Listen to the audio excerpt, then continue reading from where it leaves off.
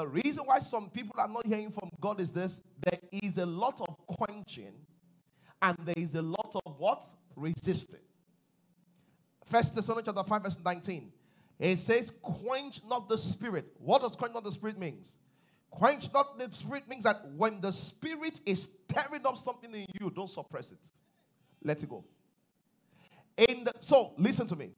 In the process of resisting the spirit, there is an opposition. In the process of quenching the spirit, there is a passive ignoring. It's passive, it's still disobedience, but it's not opposition. You are just ignoring it.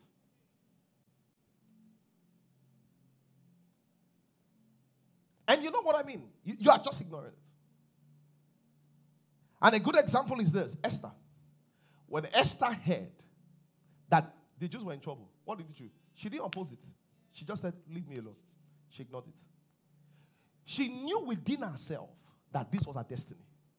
But because it was not comfortable, she chose to ignore it. But the Bible takes us of people like Mordecai that knows how to talk sense in your head. The Bible says Mordecai stirred her up by words. The question to you is this: are you resisting or quenching the work of the Spirit in your life? And it boils down to one thing: trust. If you trust God, you will know it will work together for good. Why don't people hear the voice of God? Because there's a preferred thing. There's preference. Balaam had preference. He loved when he saw the money, when he saw the promises. This is why some people, when they prophesy about election, this is why they get into trouble. You know why? They cannot see clearly. They already have their candidate. So, you know why they have the candidate? Because if this person enters, even when he has not entered, they are serviced. This is why you will just see some pastors declare something with Jesus Christ, with all the respect we have for you. How can you say this? Because the man has come for prayer. He has come for prayer. He has bought $1 million. He has bought $5 million. You have prayed. You have fasted. Even when God is saying no, you say, God, I can change it. We have a covenant with you.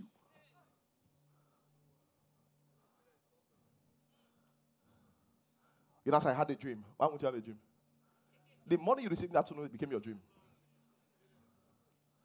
Glory to God. And you know your spec. You know your spec already. Once they are tall, dark, handsome, six-pack, and the brother now drives a Range Rover or a G-Wagon, and is single. Somewhere down Oniru has a nice house. He says, is this the will of God? Say, Pastor, the will of God came to me, not I prayed. When you're going to the will of God, you must know your tendencies. Are you getting me? You see, you don't understand. You're the one that say, Father, choose anything for me. Do you think God hears you? He says, I look at the hearts. you want to play for one eye on God.